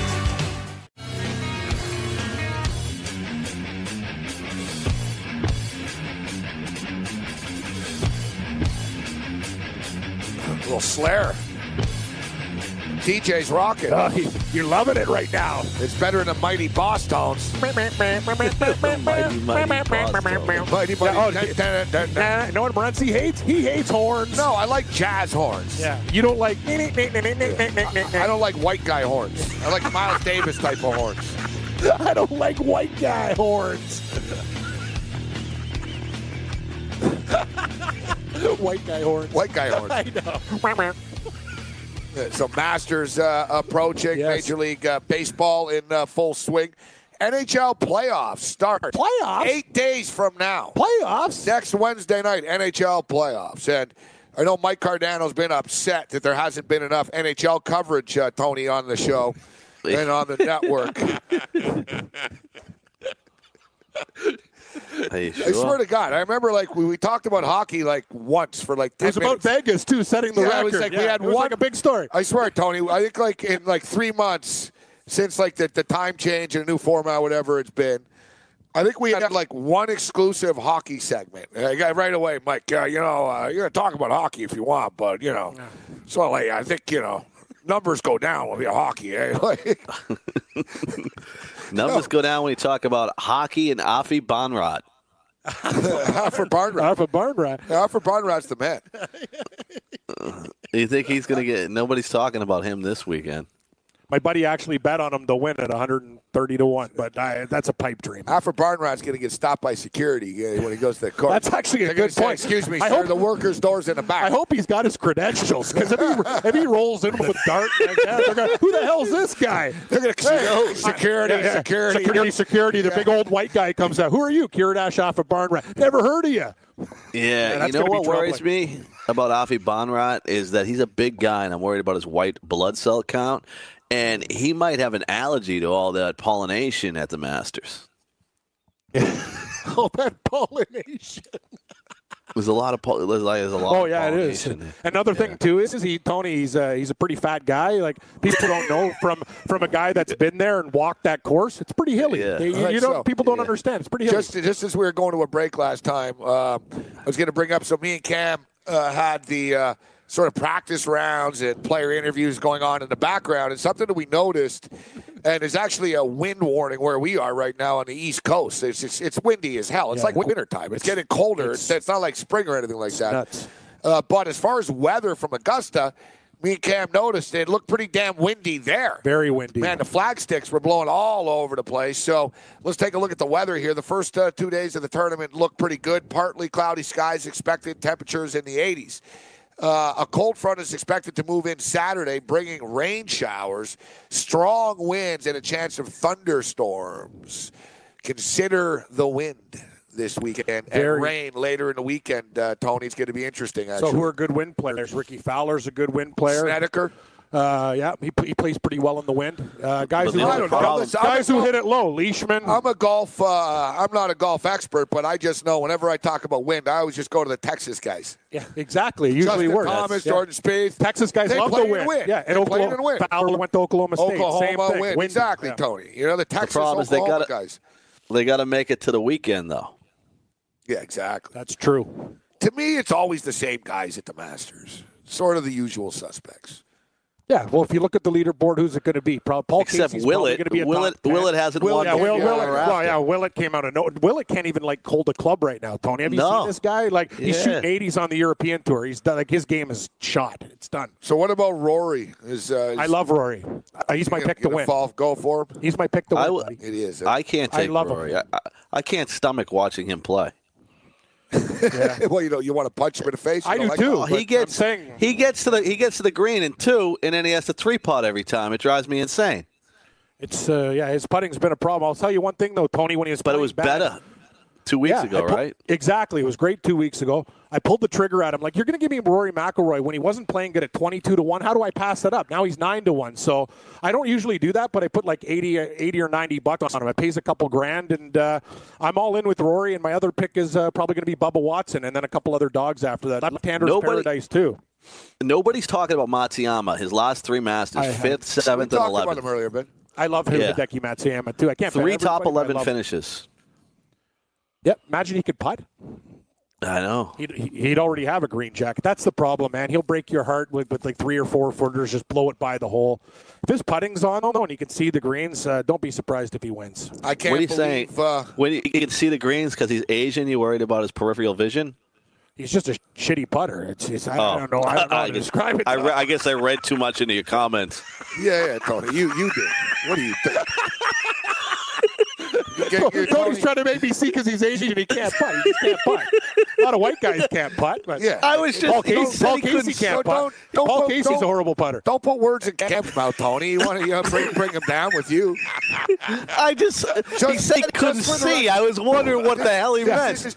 He can't see. This is the first time I've ever had to do this. But just for the record, the views of Tony Cicada and comments do not represent the views of Gabriel Morency, nor Cameron Stewart, nor any representative of Melrose Place Studios. I just needed clarification. That's all I needed. So, we sent our boy Dan Daly. Yeah. One of the best golf cappers that we know. Yeah, we were on Koepka together at the U.S. Open, buddy. Remember? Like Dan Daly hits winners. Yeah, so we'll hope to get Dan Daly on the program tomorrow, and we'll talk some more golf. All right, let's see. Best first-round leaders. If you can win, bet some big names and go down a bit. I got a great first-round leader. I got a great first-round leader bet for you because he's done it a couple times. Charlie Hoffman.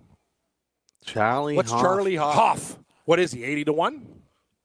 First-round leader? Oh, it's your pick. No, that's what I'm saying. I thought you had the odds in front of you. No. Oh, okay. No, I'm a first-round leader. Like, the Hoff has won for me before. I'm just telling you. You like that commercial there. People are like, yeah, I'm looking for a landscaper. And then they ask their buddy, okay, it's fine to get his references and see if he can come 2 Thursdays from now. Do you think, though, if you're taking a first-round leader, it's better to go with guys that are out in the morning or guys that are out later in the day? I prefer later in the day. Depends the on morning, the course will play longer because there'll be some dew on the ground and things like that. So I would think. And then Tony was just waiting for the opportunity to use the word "do." In the afternoon, though, the greens get a little tougher. That's true. I like this. Top senior. Bernard Longer. Top senior. Freddie Couples plus 175. Oh, Freddie always does well here.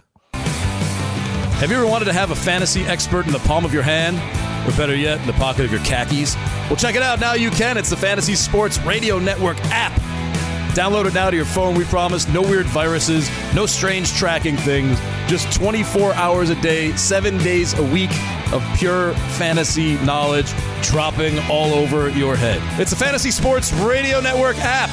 Stop being a weirdo and streaming it online. Get it on your phone. Take it with you everywhere you go. If you're playing daily fantasy basketball on DraftKings or FanDuel this NBA season, you need to sign up for Daily Roto. Built by a team featuring millionaire maker winners and live final champions, Daily Roto's customizable projections, podcasts, strategy guides, and lineup optimizer will help you compete with the pros in a fraction of the time. Better yet, you can save 10% off using the promo code FNTSY. So go to dailyroto.com/premium to learn more about their product. Hey, Tony. Yeah, well, back. I don't know what the hell happened. I don't know. That hasn't happened in a long time. It sure hasn't. I don't know. But we were talking about the top top senior. So Freddie Couples, guys, historically has always had a great first round. Yep. Sometimes a good first 2 rounds, then that back. I know. That My back. Yeah. But out of these guys, so top senior, Freddie Couples plus 175, VJ White Hooker Singh plus 220, Bernard Longer plus 250. Mr. Singh, is there anything we can do to make your stay better at the Canadian Open? White Hookers. Bernard Longer plus 250. Larry Mai 16-1. Jose Maria Olazabal. Tell him Olazabal. I'm like, what, Les Nessman? Yeah, it's been like 20 years since he's won anything. I know. Mark O'Meara, 25-1. Sandy Lyle, no. Ian Woosman, 66-1. I don't know, man. Bernard Longer, is he the play at plus 250? I think he is. To be the best senior? Tony, what do you think? I like him. Yeah, because you hit it on the head with Freddie Couples. He'll get off to a good start. He knows the course well, and then he just can't play. So it's Bernard Longer. He might be the only one that has the chance to make the cut. I'd ask Tony who the top Asian's going to be, but this would be too offensive. So I already know. I think we'll go with Hideki, yeah. Yeah, it's Matsuyama. There's no doubt about it. He's plus 137. Who's next? Kiradash After Barnrat. Top Asian. He's from I didn't even know he was Asian. Yeah, he's from Thailand. He's plus from Thailand. 350. All of our favorites. Shubnakar Sharma. Oh, yeah, Shinkar Sharma. Pass the Sharma. No, Sharma's not Asian. I thought it was an Indian guy. Yeah, well, it's called India and the rest of the world. Is it Asia? India's part of Asia. You can't just call everybody the same and lump them in. See, I know. Can we just get through this? I told you you'd somehow make it offensive. That's the whole thing. No, you guys are making it offensive. No, I'm not. I'm telling you. The India, as part of, like, when they qualify in the Olympics and stuff, they're part of the Asia. It's like a continent type of thing. We got to fix that. So, I like your style. Tony's saying that it's not fair to the Indians. It should be like top Indian, right? Top Pakistani. Top, Yeah, that's what I want. Right. Doesn't seem that hard. It's like all of our favorites in this one. Hideki's plus 137. Kiradash After Barnrat's plus 350. Shubnakar Sharma. What is it? Shubhankar? Shubhankar. Plus 650. Hao Tong Lee. Yeah, Hao Tong Lee. Yeah, he's actually pretty good. He's good. 750. Very good. Siwoo Kim, his game's dropped this year. Great in the Florida swing. I don't think he's got the game right now. Satoshi Kodaira. Oh yeah, Kodaira's pretty good. He's actually won a couple.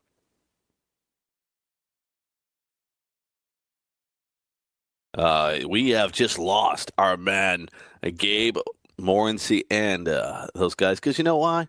Because they're trying to figure out what the hell is going on with the Asian part of the tour. But you know what? A lot of the guys that I like are either American or European. And one of the guys you can't forget about is Zach Johnson, the 2007 champion. He has added one more top 15 finish here since he laid up every par 5 that year. He tied for 9th in 2015. Zach Johnson, don't forget him on Masters Day. No. How about Kevin Chappell? This is a guy that not a big, long hitter, and yet he's 8 for 8. 8 for 8 in making the cut. Tied for 7th last year in a trio of top 10 finishes for Kevin Chappell. You want a couple other guys that a little off the radar that might be able to score you some cake. Because you want your cake and eat it too. Of course, if you order the cake, you want it. Alex Noren, right? He's a guy that he comes over here, and he comes, and we talk about him, but he never wins. He missed the cut last year. A lot of people will be off for Alex Noren. Alex Noren is a guy that you can certainly jump up and down, and you can jump around. Now, if it is windy, one of the windy guys is Matt Kuchar. He has the low ball flight. He has 4 top 10s at the Masters since 2010. And last week he tied for 9th at match play, tied for 8th in Houston. He's hot coming in. A little hot coming in. Matt Kuchar. Guy's absolutely getting it done. Can he continue to get it done? That is the question. And these are the answers that we're going to be asking ourselves when it comes to putting together the Masters lineup and how we go about it and how we go about making ourselves fantasy stalwarts or laying down the lumber on a 20-team parlay. Those are some of the guys that can absolutely get it done. Sorry, you guys are back and better than ever. Yeah, I don't know. I don't know what's going on. It's really windy out there. Yeah, we were talking about the weather Windstorm. here, actually. I didn't realize. I just looked out the window, and there's like... looks like a tornado's coming. Yeah, like the dark skies, rain, crazy wind, stuff blowing over. And Michigan's not playing tonight. Yeah, so I don't know. This is the day after. Yeah, we haven't had any of these problems, but we reloaded, rebooted everything. Our apologies. Good thing. Yeah, I think it's Tony. probably the wind issue. Yeah, I gave the people a couple of sleepers that I thought this week. Guys that people forget about. It's so we talk about the same guys as you said every week, right? And we forget about some of the guys. Like Zach Johnson has actually done really well here. And he won this thing in 2007. He's made the top 10s. He's a guy that people will forget about, and especially if you put in a golf lineup. Kevin Chappell is 8 for 8 in making the cut here, and a tied for 7th last year in 3 top 10 finishes. And then, of course, you talked about a guy with low ball flight. That's Matt Kuchar. And Kuchar's on a roll, right? He's a guy that came in 9th in the match play and the 8th in Houston. No, I love those plays, Tony. You know, the thing is, Zach Johnson, too, because you talked about it, is being disrespected. I saw him online at 160 to 1, a guy that's actually won the Masters, the green jacket. So there's a bunch of guys. And those guys they're in trouble in paradise, man. That weather in Toronto is a thing. Can you imagine, though, if Cam Stewart and Gabe Morency were ever in the Wizard of Oz and they were trapped into the house? And the Wicked Witch of the West came by, and we think they would save him. A couple other guys that you're looking at here. Ricky Fowler. They talked about Ricky Fowler. Ricky Fowler is a guy that whenever he's one of the high-priced golfers, to me, he never seems to come through for me. He entered 2018 as the favorite. Last year, he was the favorite. And he didn't get it done, man.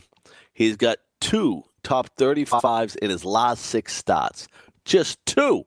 Top 35s in his last 6 starts. He's supposed to be one of the best golfers in the world, and he's coming in cold. He's coming in as cold as that woman you used to go out with in your first marriage, right?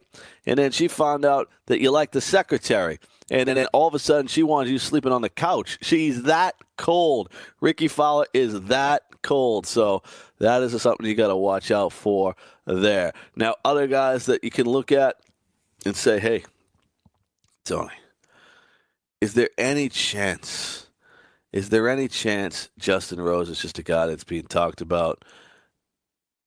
Because he never wins the big one. Well, he did tie for 52nd in Houston. And his record at the Masters is 12 for 12 in cuts. And he came and tied for 2nd in 2015. He lost in a playoff. He's been right there on the edge. And I think that's one of the things you look for. Obviously, he plays well. And you'd like to see him coming in a little better than tied for 52nd in Houston. But maybe he's looking ahead. You know what I mean? The Houston Open, you're not going to be sitting around telling your grandkids about your success at the Houston Open when you got the Masters coming. That's just one of those things. So you got to keep and look at Justin Rose. I like him a lot. I told you I got him in the lineup that I'm using over at DraftKings. So we'll get fired up. Coming up next hour, of course, we're going to talk a little fantasy baseball, a little fantasy basketball. You're listening to Game Time Decisions right here on the Fantasy Sports Radio Network. Gabe Morris and Cam Stewart attacked by a tornado. We'll check